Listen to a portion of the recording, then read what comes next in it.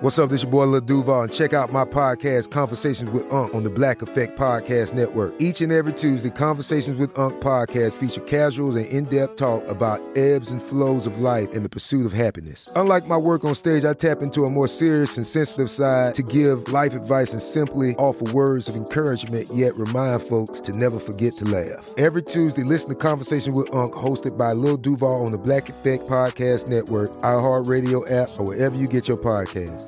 Presented by AT&T. Connecting changes everything. This episode is brought to you by Navy Federal Credit Union. At Navy Federal, it's been the mission to help the military community for over 90 years. And not just help them, but do everything to make sure they not only grow, but flourish. That's why Navy Federal Credit Union has all kinds of great savings and investment options like share certificates with sky-high rates. So don't hesitate. Start growing your finances today with a variety of savings and investment options. Navy Federal Credit Union. Our members are the mission. Savings products insured by NCUA. Investment products are not insured, not obligations of Navy Federal and may lose value. When you buy Kroger brand products, you feel like you're winning. That's because they offer proven quality at lower than low prices. In fact, we guarantee that you and your family will love how Kroger brand products taste, or you get your money back. So next time you're shopping for the family, look for delicious Kroger brand products, because they'll make you all feel like you're winning. Shop now, in-store, or online. Kroger, fresh for everyone.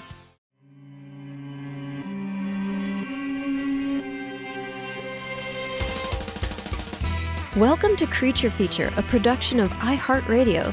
Today on the show, we're talking about aliens under the sea. If you want to explore the world of extraterrestrials, we have to leave the terrain and go underwater. Giant bugs, animals that clone themselves, things that come back to life after being eviscerated. And later on the show, we'll be speaking to a professor of marine biology who kept an octopus in his living room. Discover this and more as we answer the age-old question, who's got no thumbs and 3 hearts? These guys. So, I want to start out the show with a listener question. Mike asks, why is the deep sea filled with nightmares? Anglerfish, goblin sharks, gulper eels? When evolution turns the light out, why does it have to go full horror show? I mean, tigers are scary too, but they're equal parts cuddly at least. Well, Mike, here's my theory. It's not so much that the sea is filled with nightmares, rather that we diverged from them on our evolutionary road trip. So, we share more features in common with other mammals, and our schema for what looks cuddly is based on mammalian features. Researchers found that children as young as 3 to 6 years of age form a sort of mental cuteness map. Faces of humans and animals were manipulated in Photoshop to be more proportionally similar to babies. Children spent more time looking at images that more closely fit these baby proportions and rated them as more pleasing. Big eyes, big foreheads, chubby cheeks. Now compare that to many deep sea creatures. Tiny, beady eyes, no foreheads, sunken cheeks. Almost the opposite of the baby schema. In a sense, deep sea animals and other aquatic life is alien to us. So far back on the evolutionary tree, we're barely relatives. But today on the show, we're going to challenge that concept. We're going to take a good hard look at some of the slimiest, tentacliest, most alien-looking animals in the sea and learn to love them. And later in the show, I'm going to be joined by Professor David Scheel, a marine biologist who invited an octopus to come live with him in his home, and found we have shockingly much in common with these evolutionary aliens. Joining me today is comedian, musician, monkey lover Chris Crofton. Hey, how are you, Katie? So, are you familiar with the sea? I mean, I've been in it, just a few feet, usually. I don't usually go out very far. You don't mess with the ocean. No, I'm with you there. Not a whole lot. I don't mess with it either. I take one good look at the ocean, like, no, I'm okay, actually. Yeah. I've got feet.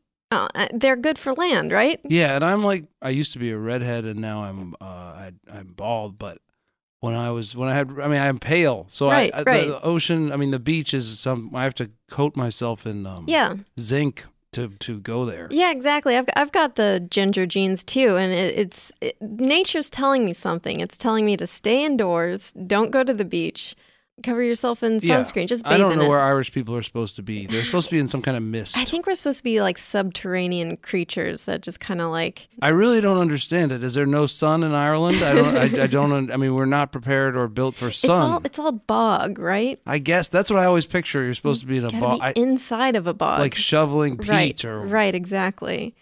Well, So first I want to talk about an animal called the goblin shark. And to kind of address the listener question of these freaky animals you find deep undersea. So here's a picture of a goblin shark's head. Oh my God. It kind of looks, to me, it looks a little bit like Mr. Smithers on The Simpsons. Oh, yeah, it does that? kind of look like that if he was wearing a hat. It's kind of like a long hat beak on top of him. Exactly. It's got this big pointy nose and like these protruding lips. Is that his nose, that top part that's hanging over his head? It's more of a snout than a nose, but it's... Where's his eyeballs? Underneath his nose? The eyes are, so his eyes are right there. Oh, what a drag.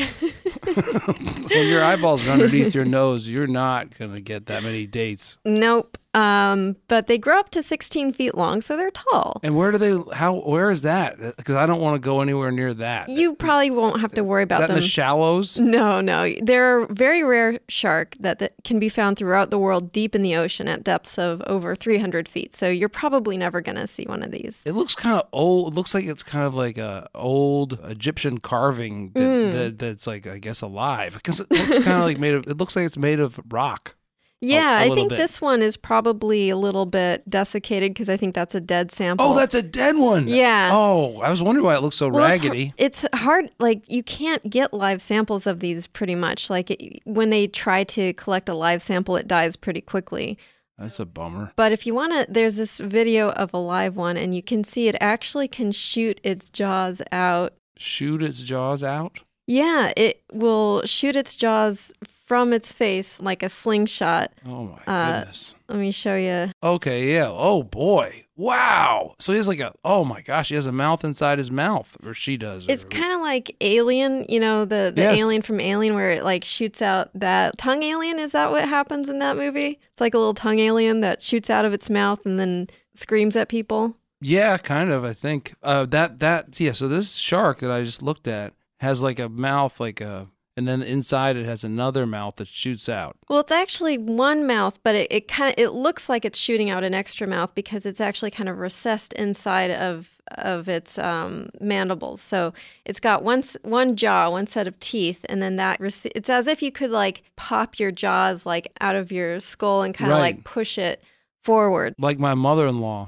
Just kidding. I'm not even married. Zing, roasted. I'm not even married. Back off. Boom, roasted to the imaginary mother-in-law. I came on your show to do mother-in-law jokes. Is that okay? Well, it's, what is it, 2019? Yeah. So it's probably an ambush predator. So it sneaks up behind prey and then snaps it with its freaky jaws. The reason it's able to catapult its jaws forward is it actually has these elastic ligaments that are like rubber bands. So when its jaws close, these rubber band ligaments are actually pulled tight, and then it releases them. Oh, wow. Literally like a slingshot, but it's full of teeth. So I see what it's doing. It's like it can deadpan. Like it's not gonna bite, like it's not hungry or it's not about to bite you. It's just like has a straight face, and then but inside it's got this like it has its real intentions. Teeth nightmares. All like set up. Yeah, boom, teeth nightmares. So he's like, you see, another animal meets that fish, and the fish is like, oh, he's not mad. Because his face is straight. His mouth is straight, yeah. They look kind of doofy. They got that long nose and then just teeth everywhere. That's incredible. What a strange evolution. Yep. More nightmare fuel for you is the giant isopod. So do you know like pill bugs? They're also called like wood lice and roly-polies. Yeah, the ones under the rocks. Exactly. Some of them like roll up, some of them don't roll up, but they all have that general look. Yeah, little we used to call them potato bugs. Yeah, that's another name for them. I think I called them roly-polies. I loved collecting big fistfuls of them and just like letting them run over my hands. Interesting. I was a monster. Different than me. Yeah. So imagine one of those roly-polies that's the size of a chihuahua. Really? Yep. Where are they? They're deep under the sea. Oh my God. So 500 feet under the sea in the West Atlantic Ocean lives the giant isopod. They grow up to 2.5 feet in length and up to 4 pounds. So they're in fact related to pill bugs. They're both isopods, so they're quite closely related. Obviously, the pill bugs are terrestrial and the isopods are aquatic. but they're part of this larger family of Isopoda, which also includes tongue-eating parasites that live in the sea. We've actually talked about it on the show before, but these are parasites that latch onto fish tongues, suck out their blood, and replace the actual tongue in terms of functioning. What? Yeah. They replaced everything that sounded normal. I mean, relatively normal until you said they replaced the tongue. Right, because they eat so much of the fish tongue that the tongue atrophies, and the fish uses that isopod, that parasite, as a tongue because it's like attached to the muscles at the back of the tongue. So once that isopod completes its life cycle and drops off of the fish dies because it doesn't have a tongue anymore. Wow. Well, I'm glad. Do they have those? They don't have those for people, do they? There's no. Not that I know of. Right. No. Cool. Is that your tongue? No, it's a predator that replaced my tongue. So here's a picture of one of these guys. Oh. He's being held by, I guess, a researcher, kind of like a little baby. Just like... Yeah, what do the scientists do with these weird animals? Do they just pull them out so they can show them? I guess so. Just hold them like, look at this weird thing. Yeah, check this out. Then I think that's pretty much it. Just like, look at this weird thing. And the thing that they pulled out like dies like right after they show it. They chase around their crush, like holding this thing up like, yeah, look at this. Yeah, yeah. Running away. Yeah, exactly. Giant potato bug fish. It's not a fish though, is it? No, it's an isopod, which is kind of more closely related to crustaceans. They're kind of the poster child for deep sea gigantism. So that's where... Oh, that's funny. The poster child for deep sea gigantism. Do you or your relatives suffer from deep sea gigantism? If so, we're here to help. Call 1-800-DEEP-SEA-GIGANTISM lawyers. Oh, yeah, it's funny. So invertebrates at greater depths can actually evolve to grow much larger than their smaller counterparts. So like think about the giant squid. Normally squid aren't really that big, but deep under the sea, like at these great depths, they can actually get to be quite large. Right. There's a few theories about why this happens. One of them is that because at these depths, the food density drops. So like there's not that much food around. There's not that many organisms. Obviously, sunlight doesn't reach, so there's not as much phytoplankton down there. So obviously. Right. So you literally need a larger body to be able to cover more ground and fight scattered resources, which seems kind of counterintuitive because like the bigger you are, the more food you need. But on the other hand, there's this law in nature where it's like the bigger your body is, you're actually more efficient metabolically. So something tiny needs to keep eating pretty constantly to keep its body running. But a large animal has more body reserves. So it can put a lot of its energy can be stored. Whereas like a small animal, it's kind of like how hummingbirds have to feed basically constantly to stay alive because they're so small. They have no reserve. That makes sense. Yeah. So that's why giant tortoises and things can live a long time. Yeah, and actually that's a very good point because these large animals like the Greenland shark, which we've talked about on previous episodes, is this giant shark that can live hundreds of years because its metabolism is so slow and it's so big and it's like its whole body system is just kind of slowed down and it's this giant ancient creature. Yeah, I'm really interested in animals that live a long time just because it's, I don't know, just interesting. Yeah, I mean, I find them interesting because they are old. Yeah. I like old things too. But I get what you're saying because you don't think of we think of it in terms of human lifespan. So something that lives hundreds of years, it's just bizarre to think of one lifespan spanning over like 500 years. Right, and you attach your perception of time to their perception of time, which is totally different. So you think that I'm always imagining that they poke their head up all the time and say, like, see what's going on. Like, you know what I mean? Like, they're like, oh, they're wearing those outfits. You know what I mean? Like, they're right. Like, they see, like, tri-corner hats, and then they poke their head up again, and it's like the 70s, there's like bell bottoms. And you know, it's not happening. They're just like thinking this. They're thinking, right. I don't know. I kind of like the idea that they're thinking like, hi, wait, when did Phrygian caps go out of style? They're thinking about human culture, I'm sure. They're like keeping it on. They're just like living a long time so they can see more human outfits. That's my idea. Exactly. Of how nature works. So one last deep sea creature I want to talk about is really funny. It's the Atolla jellyfish. It's a species of deep sea crown jellyfish. I don't know, do you play D&D at all? I did when I was younger. Yeah, it kind of looks like one of when I was much younger. It looks like one of the monsters from D&D because it's red. It's got 20 tentacles. Like what's that eye monster in D&D? Oh, I don't know enough about Ornithorynx or whatever. I don't know. I had a corrupt dungeon master who gave me some strength that was way too high, so I could beat like everybody, and then the game was no fun anymore. I paid off the dungeon master to give me strength because everyone was like, "How did you get that strength when you're a knave or whatever?" And you found that bribery doesn't pay. Something like that. These deep sea crown jellyfish are bioluminescent, and when it's attacked, it actually flashes a blue police siren of bioluminescence. Wow. Let me show you a video of this. So here's this guy. It's really freaky looking, as you can see. Insane. That's crazy. And then when it's attacked, beautiful. It has like this blue. It's beautiful. Yeah, it looks like blue fireworks. Man, I'd like to hold one of those when I was stoned. Well, it would probably narc on you because this is also known as the alarm jellyfish, or as I like to call it, the snitch fish, because it will use this alarm when it's attacked to draw predators in, which sounds counterintuitive, but what happens is, so it's being attacked by a smaller predator, it does this alarm, larger predators come over to see what's happening, and instead of attacking the jellyfish, they attack their attacker, so the smaller predator that was attacking the jellyfish. So they're calling in the sea police, which comes over, checks it out, and then eats the predator that was bothering them. Oh, that's interesting. Yeah. That's a very complicated trick. Yeah.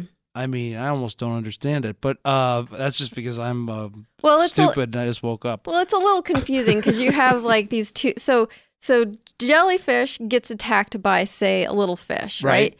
And then the jellyfish signals its alarm. It flashes blue. It makes all this commotion. A bigger fish comes over. Oh, because it knows there's a little fish over there. Right, and it's like, there's these bright lights happening. I wonder what's going on. And instead of attacking the jellyfish, it's like, oh, hey, look, a little fish. I'll eat that because that's more enticing than the jellyfish. And then the jellyfish gets the big thing. The jellyfish just gets to escape. No, it doesn't. I see. Yeah, it's just snitching so that it can escape. Oh, I got it. Well, wait, what was the little fish going to do to the jellyfish? Try to eat it. Oh, okay. There you go. I get it. Yeah.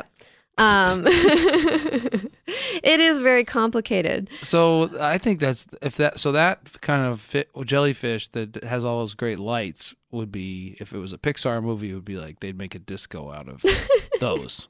Right. Or like, they'd put it on top of a police car. Yeah, exactly. Yeah. Like just slap it on top of a fish police car and then the sirens off.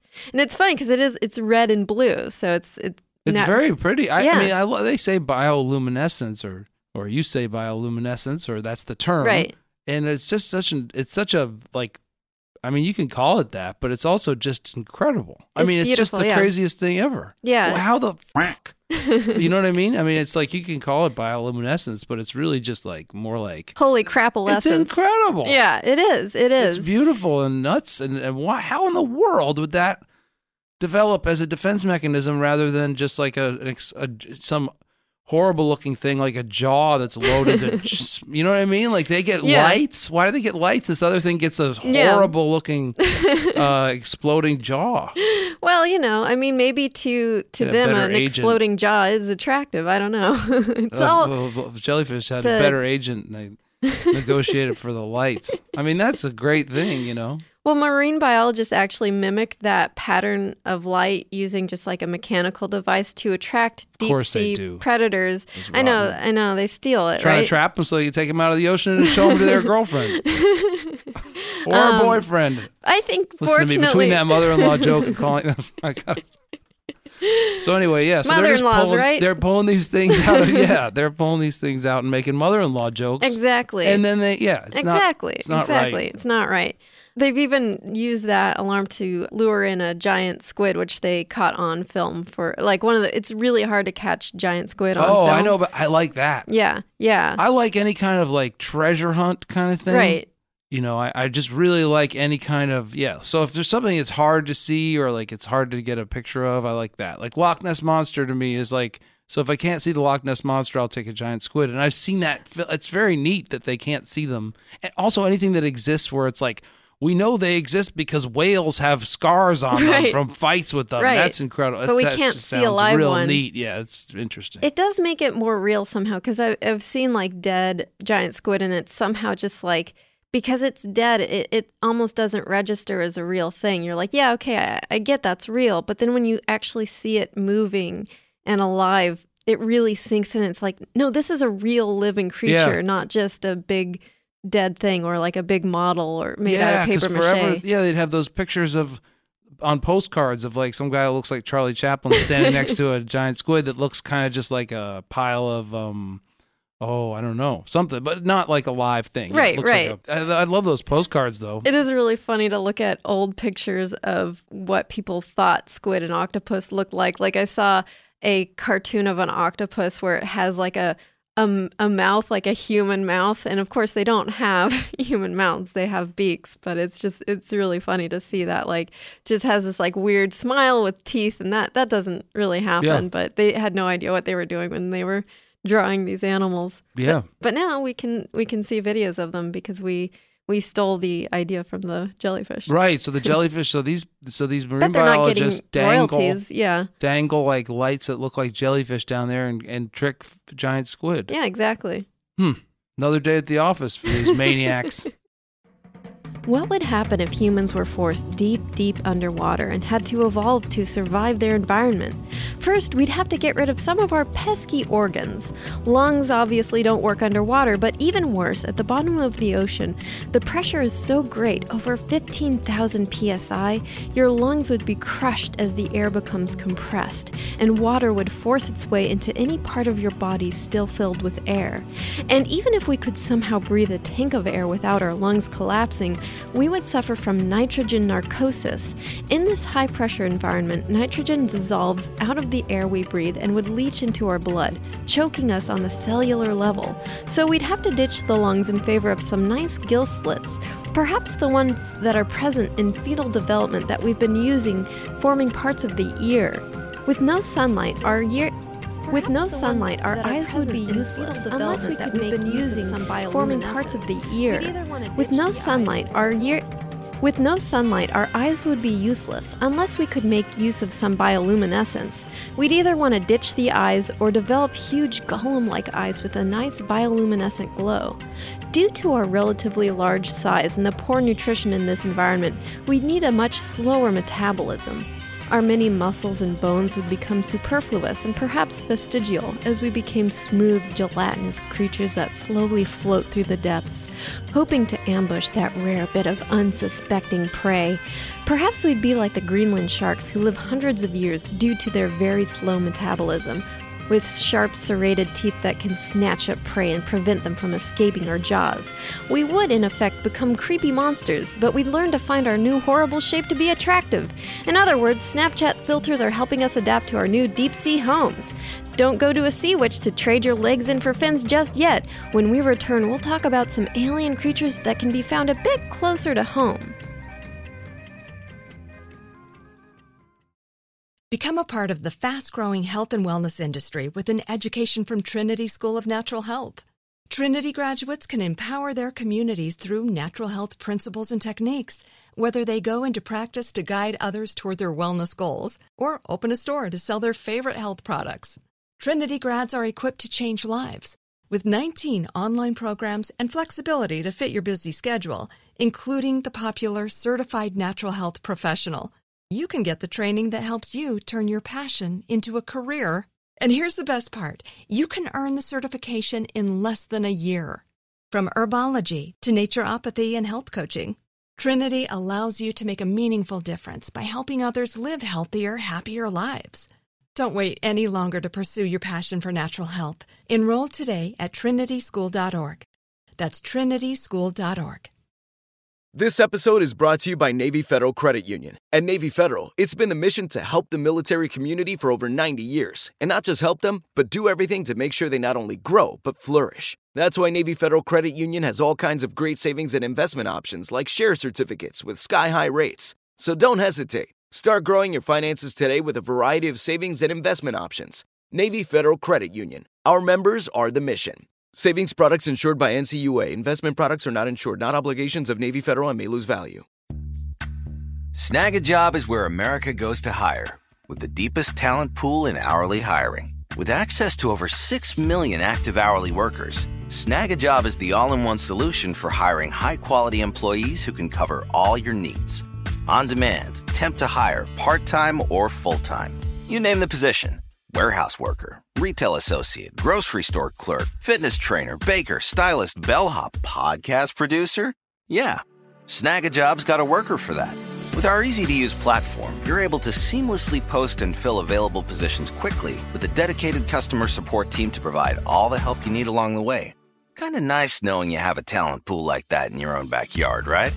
Snag a Job is the partner you need to keep your business running smoothly. So visit snagajob.com or text SNAG to 242424 to talk to an expert. Snagajob.com, where America goes to hire. You don't actually need to go to the depths of the ocean to find alien creatures. You can find them in almost every body of water and in almost every inch of the ocean. For example, take sea snails. Please. You probably have an image of a little shell and a snail head poking out, but there's a group of teeny tiny snails. There's a group of teeny tiny sea snails and sea slugs called pteropoda, free-swimming gastropods found all over the ocean at depths of only around 30 feet, who look like a cross between aliens and ghosts. These include sea angels, who have what appear to be wings and alien antennae, and whose bodies are a pale, ghostly veil of transparent gelatinous flesh. They're carnivores and feed on sea butterflies, another group of pteropods. Sea butterflies look like a snail, a butterfly, an orchid, and an alien ghost all had a baby together. Its gauze-like wings beat as if it's flying, allowing it to swim through the ocean as it carries along its tiny, transparent snail shell-encased body. I ain't afraid of no ghost, but an alien ghost? Yeah, I'm kind of afraid of that. Wow. Yeah, I think that it's interesting to see our concepts of science fiction and thinking about sci-fi, and then you look at some of our sci-fi inventions and you look under the sea and they're just there. Right. So like the concept art for the movie Aliens, like you look under, who was that guy who made that? H.R. Geiger? Yeah, that's right. Like H.R. Geiger's illustrations just look like deep sea creatures or animals that you can find in the ocean, and even common animals that we don't know that much about because either they're small or they're hard to find, but like these snails that are actually really spooky looking. They don't look like terrestrial snails at all. It's kind of amazing, and I like the idea that, I don't know, there's all this stuff going on that doesn't care about Donald Trump. You know what I mean? Like there's a whole other civilization that's going on that's, you know, kind of probably going to be fine no matter what we do to the planet. They're just going to be doing their thing. So later we're going to talk to, I'm talking to a marine biologist who kept an octopus in his home. And the fact that octopuses are so intelligent kind of gives me hope that, say we screw up the planet, maybe octopuses will be the dominant life form and maybe they'll be nicer. Maybe right, and they'll be fine probably. Right, yeah. Exactly. They just... Although we can probably mess up the oceans too, so. But then they will adapt probably, and they'll just be muck monsters, hopefully, you know, or they'll be plastic-eating potato giants or whatever they are, you know. Yes, I hope so. I really do. I think so. I mean, if plastic-eating potato monsters can learn from our mistakes and develop a more peaceful society, that'd be great. Yeah, eventually one of them will crawl out of the muck and become a Koch brother, but I mean that'll take a long time. Yeah.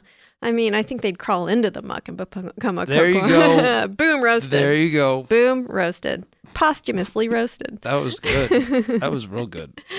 So I want to talk about, speaking of disgusting worms, roasted. Wow. It's really, really raking me. Katie's on fire. I'm on fire. So I want to talk about, oh boy, here's a Latin word that I'm going to try to pronounce and get it perfectly the first time. Gorgon or Hyacinthrippens. Oh, you nailed it. Right. Otherwise known as the proboscis worm. Why don't we go with that? Okay.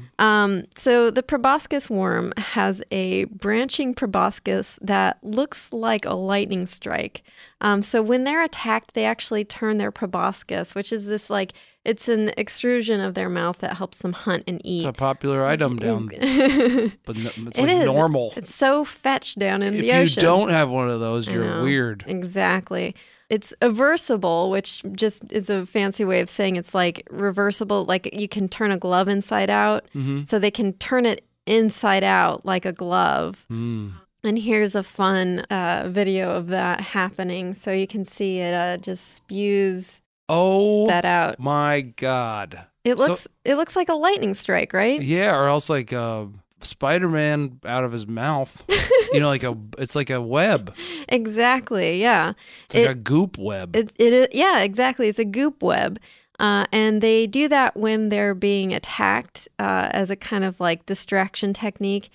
Sometimes they'll even completely toss it, like dump it out at their attacker so they can escape, which is kind of weird because as far as we know, they can't grow them back. So it's really a last-ditch effort. No. Yeah, and then they can't eat, but hopefully they'll be able to reproduce between the time they spit out their means of eating. And so that's that thing they spit out is their like digestive system or something? It's their proboscis, which is like their basically like a tongue. But they use it for hunting, and they'll spit it. They'll capture prey by like poking their proboscis out and like snatching it up and pulling it in. Oh, okay. So if they ditch that, then they no longer have the opportunity to eat. So they barfed out their whole proboscis. Exactly. Because they freaked out. Exactly. They panicked. Uh-huh. That would suck if like it was like a surprise party for one of these guys, and they're like surprise, like yeah. and it just like spit out his proboscis. And it's like, Fred, it's your birthday. It's like, well, damn it. Now I'm going to starve to death. And what's the name of that animal? It's a proboscis worm or Gorgonhorhynchus. Oh, right. That's right.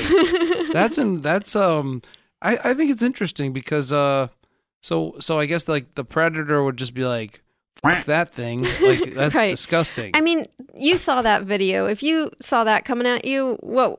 Right, but the thing that's trying to eat that thing is probably so fucked up looking that why would it be freaked out by some goop? It'd be like, oh, just more goop. It's all goop. It's all relative though, right? Like if you're like one of those goblin sharks, to you, someone with a big pointy nose and a big set of jaws you can shoot out is attractive, but not like a goop monster. Right. So, it's all, beauty is relative. It's all in the eyes or the eye spots or proboscis of the beholder. Right.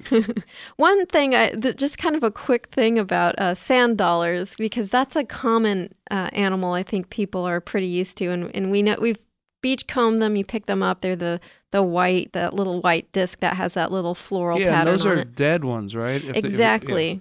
Yeah, so that's when they're dead. When they're alive, they're covered in like thousands of tiny hair-like spines. They look fuzzy. They look like they're covered in fluff. And these spines, they're a bunch of spines. They're also tiny tube feet called podia and cilia, so which is pretty silly. Get it? Yeah. And these can move around, and they actually allow the sand dollar to walk on like these hundreds of little tube feet. Mm-hmm. And they also use these hairs to transfer sand into its mouth. So it's like a conveyor belt of thousands of these hairs, and they're all like pulling these grains of sand into its mouth, and then they scrape the algae off, and that's what they eat. Wow. That's really weird. What a weird thing. Like a conveyor belt, like a human, or not a human, but like a body that is a conveyor belt to bring sand into your mouth so you can lick it off. Right. It'd be like as if you could put a sandwich on your hand and then just a bunch of tiny hairs like drags the sandwich up into your mouth. Right. It sounds pretty good. Yeah. If we fuck up the ocean enough, then someday they might pull the sand in their mouth and there's no muck on it for them to lick. Right, exactly. I mean, yeah, it is all pretty interlinked. On the other hand, the more we screw up, it seems like we create big blooms of algae, so maybe they'll be fine. Yeah, it's just everything else will be dead. Yeah. And then they'll get huge. Yep. With all that algae, then they'll be like, monster sea urchins. Then they'll be like, I've had enough of the ocean. I'm coming on land and taking it over. They'll also eat little tiny pieces of metal because... ocean goats. Because they kind of lack, even though they can like walk with all their little hairs, they're not great at locomotion, so they're kind of at the mercy of the currents. So, and they're relatively light, so then they would just get tossed around like a ocean frisbee. Yeah. So by eating the metal, they actually can weigh themselves down, so they can stick in the sand more easily. Wow.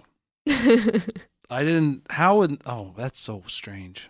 And then they also, in response to threats, baby sand dollars, which are called larvae, will clone themselves, which both makes themselves smaller, so more difficult targets, and increases their numbers. So it's a survival strategy. It's like if you were being attacked, you could just split yourself into two smaller guys.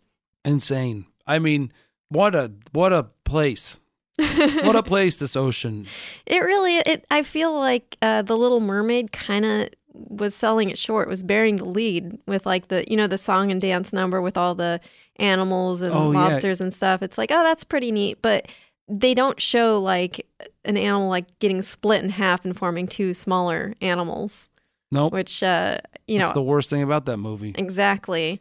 I mean, this is one of the coolest, it's one of the weirdest animals, I think, and it's called planarian, which is a flatworm that's found all over the world, in saltwater and freshwater. There are even some terrestrial ones, so they're everywhere. Mm-hmm.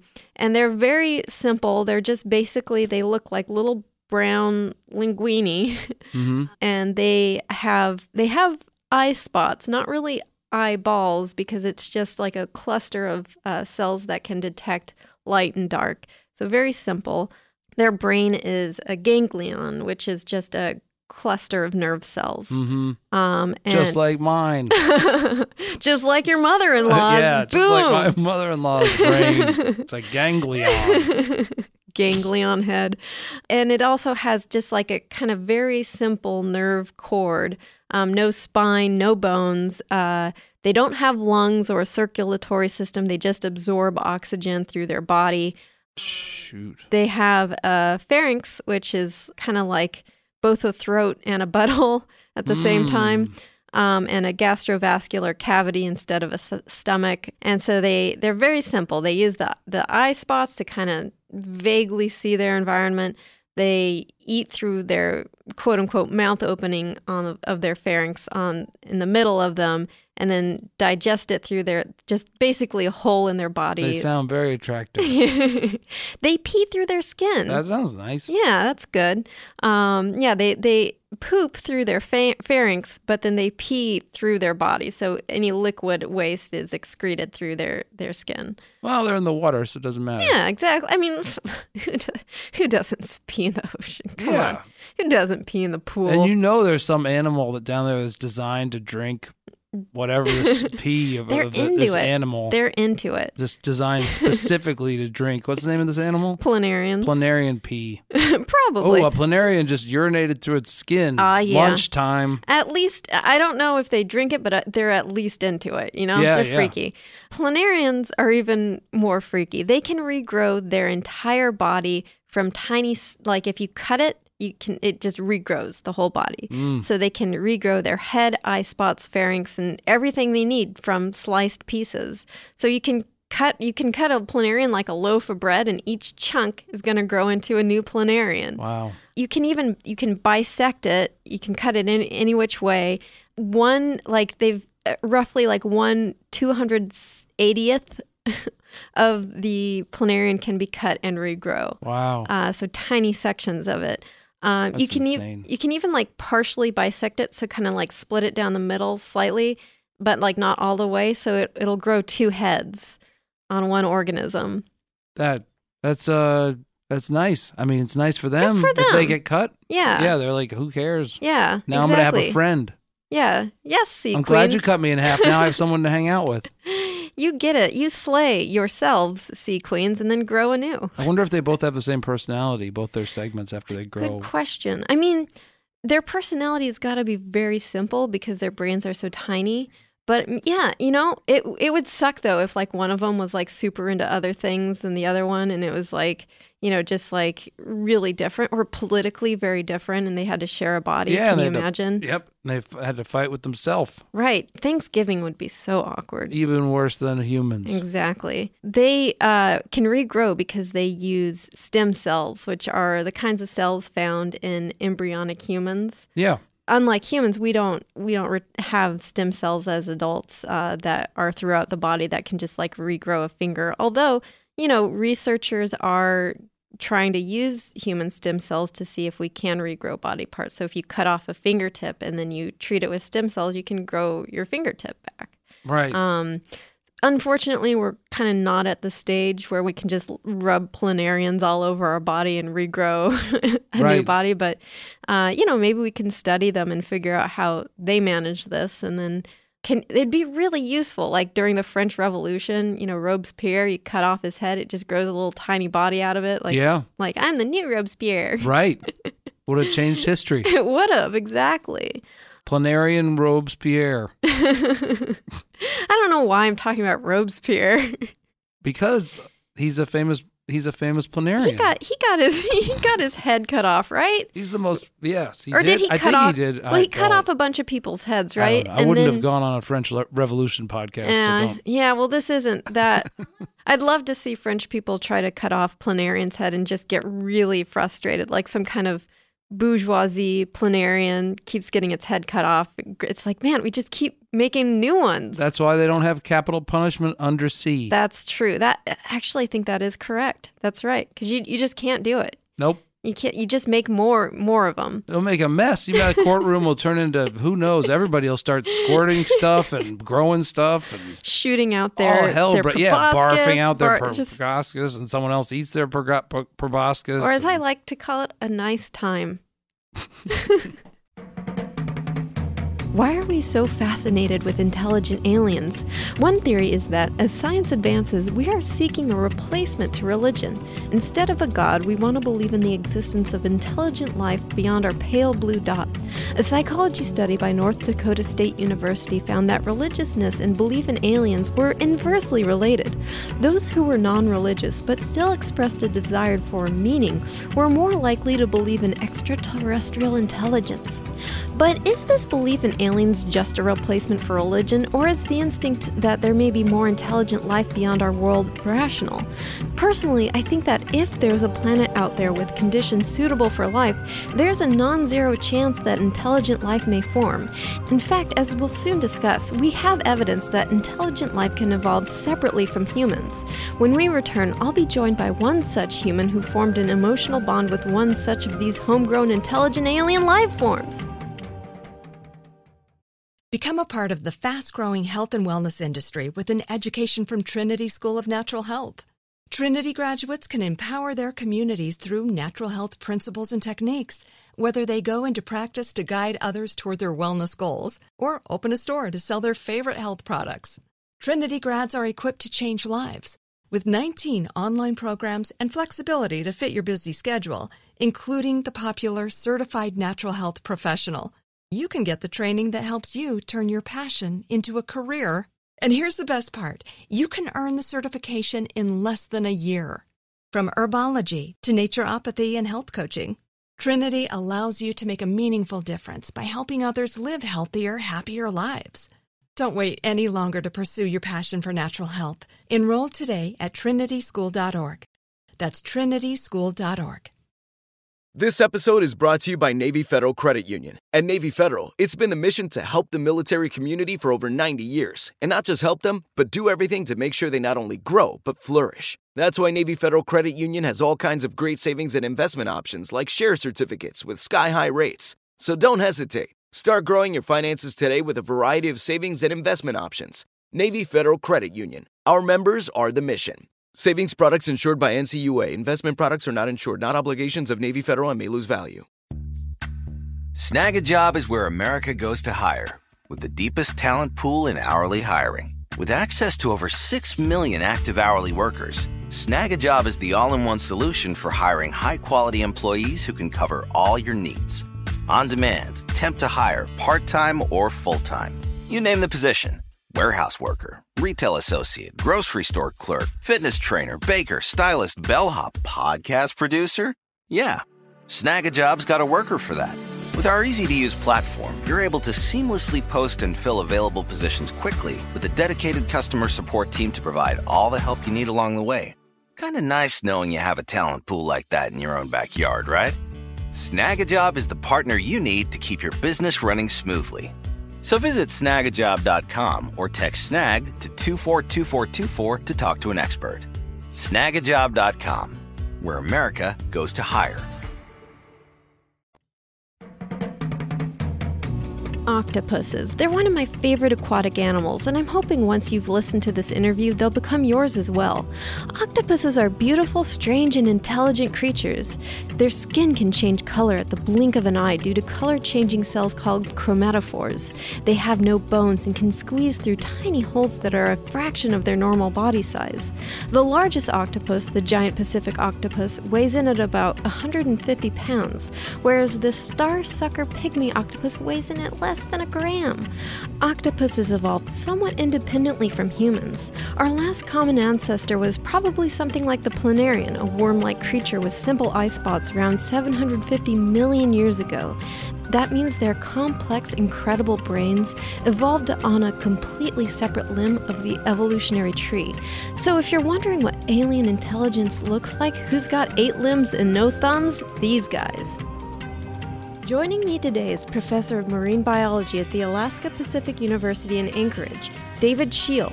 In Octopus Making Contact, the season premiere of PBS's Nature, Professor Scheel invites an octopus named Heidi into his living room and sees what kind of relationship can be formed with an octopus. Thank you so much for joining us, Professor Scheel. It's my pleasure. Thank you for having me. So, when you first decided to welcome an octopus into your home, what were you hoping to find out? Well, I think I say this in the film, but it's really just a way to spend more time playing with an octopus without the limitations of being underwater myself. So scuba diving can be fairly limited, and so this was a way to expand on that. What new things did you pick up on by having the Heidi the octopus in your living room? I don't know so much if it was about learning something new as just kind of being present with the animal for a longer period of time. And kind of having that continual input to mull things over and think about things. I guess I got a little more interested in understanding octopus cognition and the way they encounter their world than I had been prior to the project. Yeah, that makes sense to me because I never had a dog growing up, and when I got a dog, I was so fascinated with the way that I saw her mind working. And in a way I didn't really expect. Like I would see her looking for things and just be so interested in how she would get up on her hind legs to kind of look around her environment. It's like, it's so weird living with an animal that is showing signs of this human level cognition. And I imagine that's even weirder with an octopus, which is not a mammal, evolved completely separately from us. So it's such an alien-looking creature. Yeah, and I think in today's world, we don't often spend a lot of time with animals, and particularly not with a bunch of different kinds of animals. People spend time with dogs and cats and maybe to some extent birds. And so it's kind of fascinating to spend time with an animal that's much more distantly related to us. And so I find that interesting as well. And that was what made this project kind of fun. What started your fascination with octopuses? Because I think you mentioned in the documentary that you've been studying them for around 20 years, over 20 years? Yeah, about, I started in 1995. So yeah, almost 25 years now. I've always been fascinated with octopuses. Who wouldn't be, right? Right. When I was about 12 years old, I received a copy of Jacques Cousteau's book, Soft Intelligence, as a gift. But I think I was fascinated by ocean life even before then. At the time, I read a lot of science fiction. And I suppose as a 12-year-old, I thought being a marine biologist might be as close as I could ever get to studying life from another planet. Yeah, and you mentioned in the documentary how octopuses are about as alien as you can get in terms of intelligent animals because of how far back they are separated from us on the evolutionary tree. Can you talk a little bit about how they really evolved all these structures completely independently of humans, like their eyes and their heart and their brains? It's probably a stretch to say completely independently, but I think it's true that evolutionary science has been surprised several times over the last 25 or 30 years in understanding how deep the roots of evolutionary traits go. I mean, I remember when Hox genes, for example, were first discovered, people were talking about the fact that it seemed like limbs and much of the regulatory structure of animals was the same whether you were talking about a marine polychaete worm or a mammal. And that was really surprising to evolutionary biologists at the time, or at least to some of them. And so I think the roots, what this really shows is not so much that the evolution of octopuses and humans has been completely independent, but that the roots of what we think about as fairly advanced traits might in fact be extremely deep. Octopuses have in common with humans probably some aspects of the visual system, some aspects of sensory ecology, some aspects of nervous evolution that are common to all animals and were present very early on in the animal stem. On the other hand, the general organization of their nervous system, the way it's laid out in the body, the way the brain grows, the way nerves are distributed in the brain versus the body, these things seem to be really different between octopuses and, for example, mammals.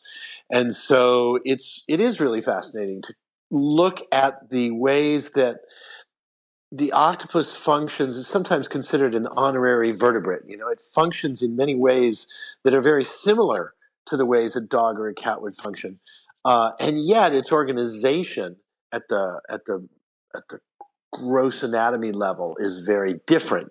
And so it's very intriguing to compare and think about why those big differences in anatomy nevertheless seem very approachable to us. We feel like we have a connection with this animal that looks back at us with these very different eyes, but very recognizable eyes. Yeah, that's so interesting to me. And one of the things that I find interesting and sad is the short lifespan of the octopus, because it's so intelligent. Already I feel sad about like dogs having a shorter lifespan than humans, but some of these octopuses have such short, fleeting lifespans, but they're also so intelligent. It seems kind of cruel of nature to do this. And what do you think it's like from the perspective of the octopus? What do you think it's like to have that intelligence, but also have such a short lifespan that almost it seems to end as soon as the new generation of octopuses come into play? Yeah, I don't have the sense that they worry too much about how much time is left. At the end, males are pretty busy looking for mating opportunities. Females are pretty busy tending their eggs. So they kind of have a lot going on, and I don't imagine they dwell much on the inevitable. Yeah, maybe that's a blessing in a way. They just live in the moment. We should all be so lucky, right? Exactly. You mentioned in the documentary that your observations of Heidi aren't exactly scientific, but did you find that it helped influence your research and your understanding of octopuses, or did it just give you sort of a new dimension to the meaning of your research? It's probably too soon to tell. I'm thinking now more about octopus cognition and how they encounter and perceive their world. And so that might influence future research directions. But, research is this intriguing mixture of directions and questions that interest the researcher and opportunities that exist. And so you have to get them somehow to line up before you've got a new direction. Yeah, that makes sense. It's a much slower process than maybe building the emotional connection with the octopus. Which, yeah, because it seemed maybe there was like a little bit of a moment of acclamation, but both you guys, you and your daughter, and the octopus seemed to become pretty fast friends pretty quickly. I thought it was really cute when your daughter would come home and the octopus would rush over to the other side of the tank to greet her. just like a dog or a cat would. Why do you think Heidi was so excited to see you guys, and what does affection mean for an octopus? Well, that's a good question. I mean, Heidi liked attention and, stimulus during play. She liked having things going on. Plus, probably our hands tasted a little bit like the anticipation of a meal. Because we handle the shrimp or whatever. And so whatever chemical signals or sense we have that she can detect, that's got to become associated with food and reward. And, Pavlov's octopus. Yeah, Pavlov's octopus, exactly. Why? And so, I thought it was interesting. She seemed to really like to hold hands, and that kind of explains why that she associates hands with food. She would also squirt water at you guys. Do you think she was being mischievous, or is that an octopus's way of exploring their world? Yeah, the squirting it's used in the wild as a way to deter nuisances. So if a little fish, even doesn't have to be a threatening fish, but even a little fish gets interested in an octopus, then the octopus will squirt water at it, a jet of water at it to try and drive it away, or kind of reach out with one arm and try and bat it out of the way. I think there's a moment of that in the film too. But, in terms of squirting us, I think maybe it starts out that way of just seeing what happens. But then, once you've taken a bucket of octopus water in the face, I think the octopus learns that she can get a reaction out of you that way. And so that might be part of it too. And do you think she can kind of read your body language and your expression? I know in the documentary you mentioned she can recognize human faces, and you would wear a mask when you had to weigh her so she wouldn't associate you with an unpleasant activity. Do you think she can read expressions or body language? Yeah, I'm not sure. That's a good question. I once kept an octopus in my facility at the university that got to be fairly famous for aiming for people's faces with the squirt of water. And at the university, the water's Alaskan water, so it's quite cold. Right. You take a squirt in the face. And so one day I was given a tour in the lab, and I decided I didn't want to take a squirt of water in the face. And so there was this vertical sort of panel that when you open the tank that's clear. And so I sort of stood behind that where the octopus could see me and I could see the octopus and I could talk to the visitors, but I was protected from that squirt of water. And the octopus managed to shoot directly up over that barrier and hit me in the top of the head anyway. Wow, that's a clever girl. So I don't know if that's reading facial expressions, but she certainly was tracking where I was. Yeah, that's an interesting understanding of physics. Yeah, it was pretty fascinating. I kind of felt like I was safe, but it turned out not to be the case. Speaking of their sense of physics, one of the methods of play that octopuses engage in is they take that empty pill bottle that's buoyant and they push it inside the tank. They have that jet of water circulating through the tank, and they kind of push it into that jet of water and watch it spin around the tank and come back to them, kind of like they're playing fetch with themselves. Do you think that's what it is, or what do you think is the purpose of that form of play? Yeah, that was actually a recreation of an experiment that was done in the Seattle Aquarium.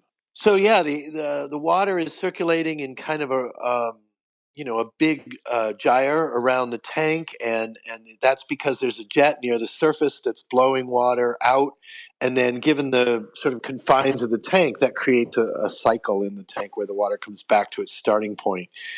And in the Seattle experiment, the octopus was, they did it with several octopuses, and not all of them did it. But the ones who did would use their own jet to blow this neutrally buoyant pill bottle out into the current, have it circle around, and then they'd grab it when it comes the other way and comes back to them, and then push it back out.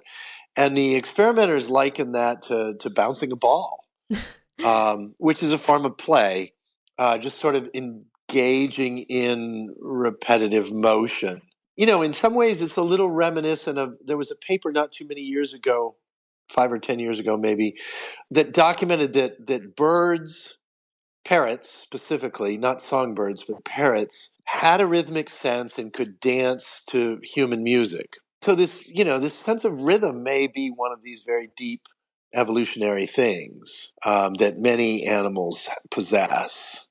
Yeah, that's so interesting, because I know we've talked on the show before about parrots who will actually use sticks or other things in their environment to kind of drum. So it's this weird bird form of making music themselves and kind of dancing to the beat of it. And I think this idea that, and birds are quite alien to us as well. I mean, we're a little more related to birds than we are to octopuses, right? But still, like they diverged quite a while ago.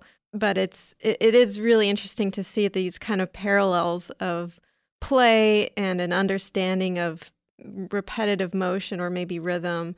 Do you think so? So you mentioned that our last common ancestor with an octopus was probably a flatworm-like animal, and they evolved intelligence, like you said, maybe not completely independently, because obviously we shared a common ancestor, but they in a parallel way, they developed this intelligence. Do you think that given the right conditions, like a planet that supports life, that intelligent life is very likely, like sort of inevitable, or do you think that we're just extremely lucky to have this happen?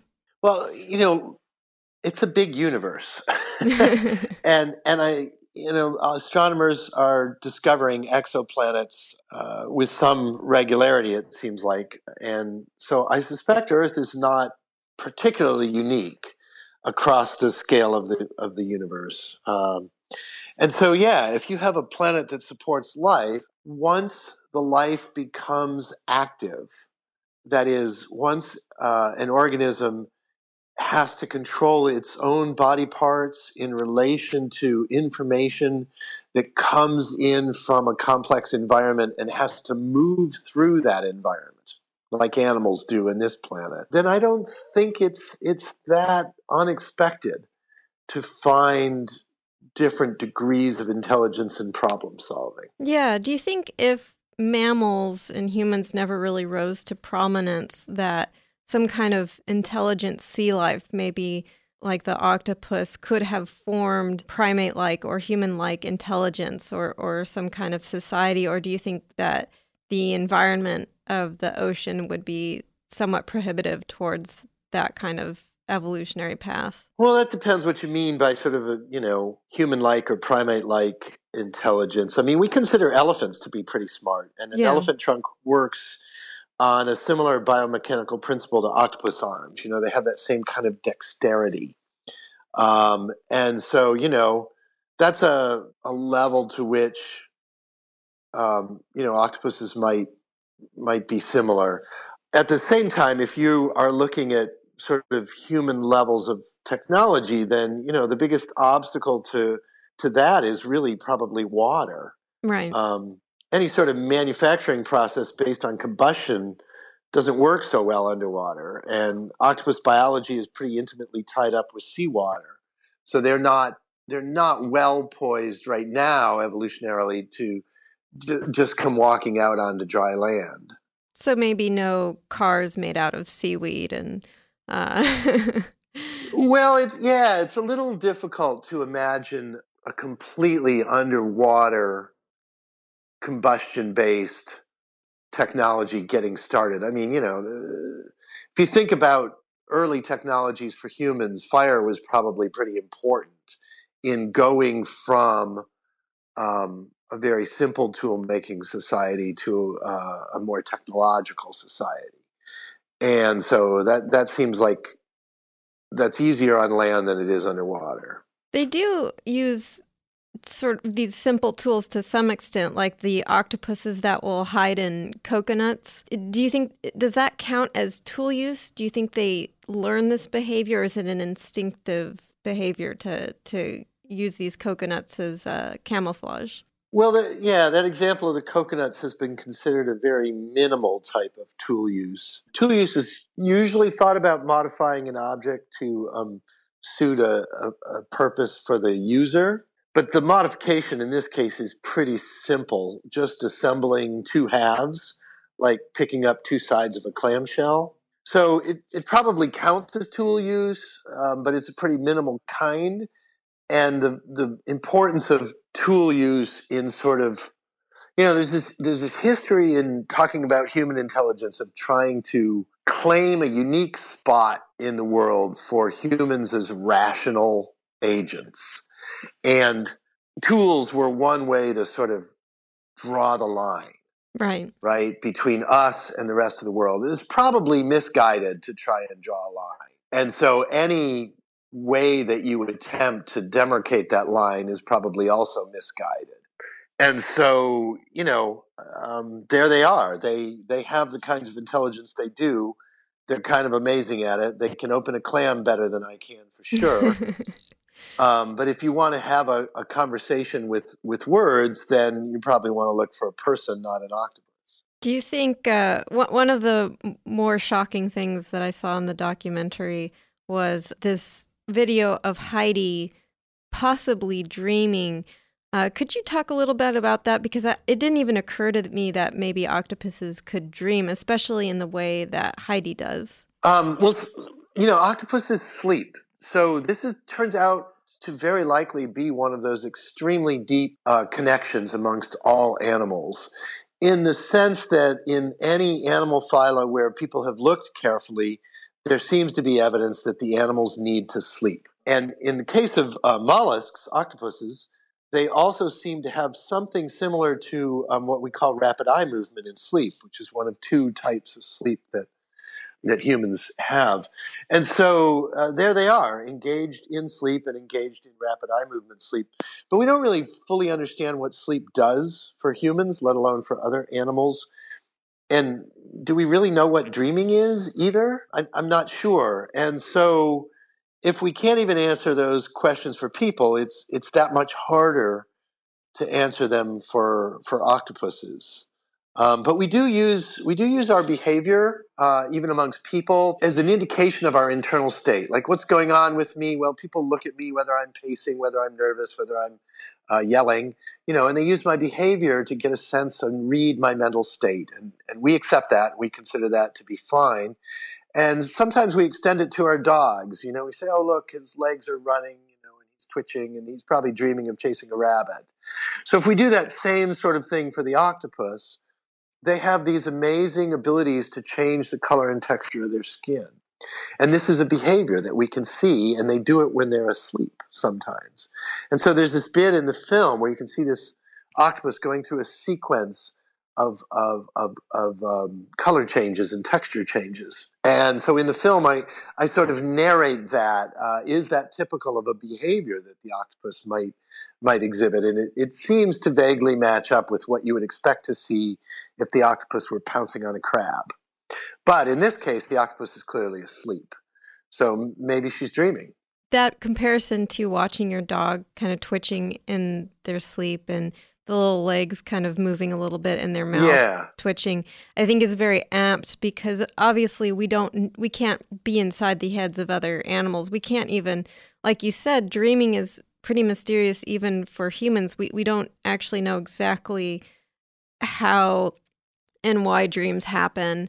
And so we can just kind of guess that maybe since animals have this basic similarity, this basic parallel to our brains, and they also sleep, and they seem to exhibit little motor functions that are suppressed because of the way sleep functions, but it does seem to mirror some of their awake behavior. I think, to me, it's a pretty strong indicator that they're at least kind of going through the motions maybe of their day, maybe rethinking about what happened that day, or generalizing and thinking about these behaviors in general. And then it shows up on their body when we're in sleep, and the brain stops signals to our spinal cord, in which case the octopus doesn't have a spinal cord. So I'm supposing it stops signals to the nerve structure. Somehow it must, yeah. Right. I'm not a sleep biologist, but one of the things that's interesting about this is if sleep is evolutionarily very deep, and it has a function that pretty much all animals with nervous systems need, and if dreaming is important, then that raises the question not just about humans and dogs and octopuses, but like, do jellyfish dream? Yeah. Right. So, I think this is it's one area where we don't necessarily have a complete story yet about what the biological functions of these things are, or whether they're just phenomenon that occur in systems that, nervous systems that have these properties and need to sleep. Dreaming might simply occur as a byproduct of things that are important. It might not be an important product itself. I don't really know. I don't know that anyone really knows. Yeah, like kind of a spandrel of just having a brain and thinking and then also having to sleep. Yeah. One other thing I was kind of interested in is the extent to which octopuses will socialize with each other. They seem rather solitary, but I know that they do occasionally bump tentacles with each other, and they're not necessarily unfriendly. But can you talk a little bit about what the social life of an octopus is like in the wild? Yeah. Well, I think, as a general rule, the characterization of octopuses as solitary seems to bear up reasonably well. They, for many octopuses, when you find them, they're alone. On the other hand, we're still sorting out what the exceptions are to that and when they occur and how commonly. And the more we look, the more exceptions we find. And so that seems to be fairly interesting. Octopuses do appear to interact with one another more than had previously been noticed. I work also sometimes at that site that is visited towards the very end of the film in Australia. And at those sites, you might have 16 or 17 octopuses in a relatively small area. And they do seem to interact with one another routinely throughout the day. But we still haven't sorted out what those interactions are about, or how typical they are, or how important they are to the animal's life. They may occur simply because it's a dangerous world out there, and this relatively small patch of habitat has a lot of good shelter. And so it forces the animals into contact with one another. But at the same time, when they're in contact with one another, they are using signaling, we think, and a fairly complex set of behaviors and interactions. And so they seem to have access to ways to moderate the need to interact with one another. And they have tools to do that. I don't mean manufactured tools. I mean behavioral patterns to do that. And so that suggests that even if interacting with other octopuses doesn't happen daily in the life of most octopuses, when it does happen, they know how to deal with it. So they're introverts, but they know how to function socially. Something like that, yeah. Yeah, I may or may not know people like that. I may or may not be a person like that. So are there any other octopus facts that you think people should know? I tell my students there's an octopus in every lesson. And what I mean by that is, when I'm teaching ethics or philosophy or aquarium biology, I kind of mean it's easy to talk about how we should treat other humans, or what does a fish need to survive in an aquarium, because those are very familiar cases that we talk about all the time. And what makes this octopus film interesting, and what makes octopuses interesting, is they're a very different other case. They are what's been called a distant and challenging case. And because of that, they make the questions much clearer. If we want to ask, what do humans owe in ethical treatment of animals, right? If we ask that question about a chimpanzee, it seems pretty straightforward. If we ask that question about a dog, it seems pretty straightforward. But by the time we get to an octopus, it's a much harder question. And we have to think about it a lot more clearly. And so that's why I think it's important to have a film about octopuses. And why I think if we're going to talk about octopuses, we should do it in a way that is respectful of what they might offer us, including in the headlines. Yeah, exactly. I mean, I think it's hard for people to put themselves in the shoes of like an animal that literally can't wear shoes. It's just so alien to us. But I think they just need 4 pairs at a time. That's all. Yeah, pull a Squidward there. Yes. Yeah, I think if we can learn to empathize with an octopus, maybe that would be good for our society as a whole. Like, if you can empathize with an octopus, you can empathize with other people and maybe be better people. More empathy can't hurt, right? Exactly. Well, thank you so much for joining us today. And again, you guys can check out the documentary. It's called Octopus Making Contact. You can catch that tonight on PBS. It's October 2nd, and it's airing today. It's the season premiere of Nature. It's an excellent documentary, so check that out. Thank you for speaking with me. So I'm back with Chris Crofton. So we just finished talking about keeping an octopus as like a family member in your home. I don't know. I always knew octopuses were intelligent, but the idea of them dreaming and basically playing like ball with themselves, like tossing a little buoyant ball around. And I didn't know any of that stuff. Yeah. I had no idea that an octopus was intelligent.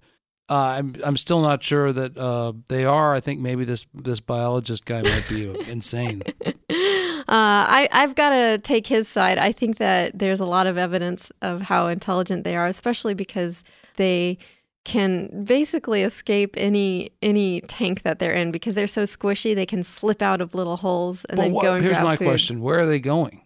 They'll steal people's goldfish. So like if you have like an aquarium that has an octopus in it, they've been known to escape out of the aquarium, go over to the bowl of goldfish and eat the goldfish. Okay, well that explains, I guess, if there's a goldfish nearby. But what else? If they get out of their tank, where are they going to go?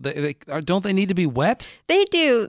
I think even though they're intelligent, that doesn't necessarily mean that they have street smarts. So like they get out of their tank, they get their illicit goods. Octopuses do not have street smarts. There is one story of an octopus that like escaped from its container, and it was like on a ship. It either escaped from a net or a container, and then it like crawled along the ship, and it can survive surprisingly long time. And then it went into like a teapot full of water. Oh, I saw a video of an octopus doing something interesting, but I can't remember what it was. Yeah, there's a viral video of an octopus who's on the deck of a fishing boat, and then it squeezes through a tiny hole in the ship and then slips out into the water. Yeah, that's what it is. Yeah, so they're pretty weirdly capable on land. Obviously, they won't survive too long on land, but they can move pretty good. It is kind of, I guess, all right, I guess this is the thing I have a question about, Katie, and that is why... Now, if you're an intelligent octopus, I mean, this is so interesting because I'm applying human sort of emotions to intelligence, which the two don't necessarily go together. So it's probably a different kind of intelligence. But I'm imagining that if you are super intelligent and you're an octopus, you're probably a reincarnated human being punished because who the hell wants to be an octopus? I mean, I don't know. In a way, it might be kind of fun. They can taste with their arms. But I'm thinking, this is the way I think, though. I'm thinking an octopus is thinking to itself, who the hell wants to be an octopus? Which is obviously not a thought that would have. I don't know. I mean, I did talk about earlier how I think it's kind of cruel that octopuses are fairly intelligent, but they have such short lifespans. But maybe that just makes them live in the moment more. It's like dolphins being super intelligent. I always think of it in terms of human intelligence, so I'm like, I bet dolphins are pretty mad they can't go to a concert. Well, there's this famous Douglas Adams quote that I really love, which is like humans always think, and I'm just paraphrasing here, but it's like humans always think that we're the most intelligent ones because we've built societies and roads and cars and bureaucracy, while dolphins are just mucking around playing in the water. And dolphins think they're the most intelligent for the exact same reason. Right. So that's interesting. So I imagine, an octopus as being some miserable Einstein, intelligent, that means Einstein. So it's like Einstein, except it's like he has to be in a tank. I don't know, but, well, not always. That's like Einstein in a tank. But like if an octopus, so like if you could like shift your body into every shape and squeeze through holes and like you can taste with your tentacles and change color and texture and just kind of, I don't know, it'd be kind of cool. But then to like somebody, like the octopus is excited when the guy's daughter comes home. That's weird to me. I mean, I don't know. It is weird because it really kind of puts our own minds in perspective where we kind of feel like humans, we're special. At least mammals are special, right? Like humans and primates. And because like you look at a dog and you can look into a dog's eyes and you're like, okay, so the dog likes to have its belly rubbed. And that kind of makes sense because they're mammals too. They have expressions that we can read. We've actually co-evolved with dogs, so we can both kind of read each other's body language fairly well. But with an octopus, they've evolved in such a different environment. That connection of like, I can read their body language, they can read my body language is much more difficult. So imagining their emotional state is so much harder, where it's like, okay, are they happy? Are they excited? And what does that mean? I mean, obviously there's no definitive answers because we can't be inside an octopus brain unless Elon Musk gets on that. I don't know. Right. But, I think that they are conscious and they're cognizant, but they probably just have a very different experience of the world that's basically impossible to put into words because an octopus doesn't have words. They probably think in weird pictures and like, they express themselves through their skin can change color and texture. So when they're, like we talked about in the interview, like when they're dreaming, their skin sort of fluctuates in color and texture as they're thinking about hunting or playing or whatever they're doing. And it's such a different, it's like, I mean, it's essentially like aliens. Like when we try to think about what alien life would be like, this is, to me, what it would be like. Did you see that movie about those huge balloons that hung in the sky and what's his name? Arrival? Yeah. Yeah. yeah. And that was whoever that guy is, Jeremy Renner and I think Amy Adams. Amy Adams. So they like stare at octopuses for the whole movie. Yeah. Someone was like, if we make So I just thought of that. Yeah. No, exactly. No, exactly. It made me think of those octopus aliens. No, it does because I think that, and like I think in the movie they were sort of trying to figure out how to communicate with them, and their method of language was so different from ours it was hard to recognize. But I mean, that's, to me, like, I mean, obviously an alien might not look like an octopus, but the idea that, maybe because octopuses, we're so far back in terms of when we were related to them, like 750 million years ago, and very simple, like worm-like creature was our common ancestor, that I imagine like maybe if there's a planet that can support life and can create at least a worm-like creature, maybe intelligent life is bound to develop given enough time, given the proper circumstances, the environment that's friendly towards evolving life. And then that way, like maybe this kind of Star Trek world where you have these different races that develop but they all kind of all think and dream and can communicate. Well, maybe it'll all start in this marine biologist's apartment.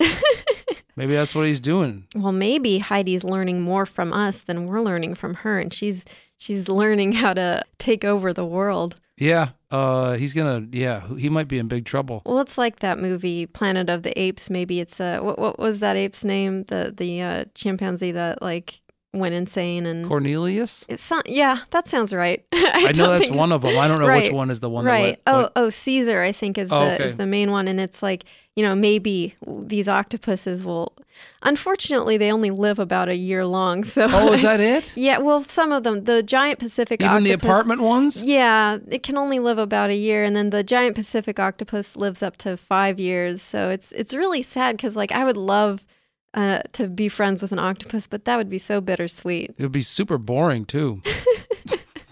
I don't know. Have you ever held hands with an octopus? Yes. Seems like fun. Really? No. No, you're lying. No, I think it would be fun. And then they squirt at you with water. It's a good time. I guess so. Until you come home and they got 8 of your beers in their hands, and then you're like, "Where's my?" Oh, sorry. They can open jars, so that's not too much of a stretch. Yeah, I mean.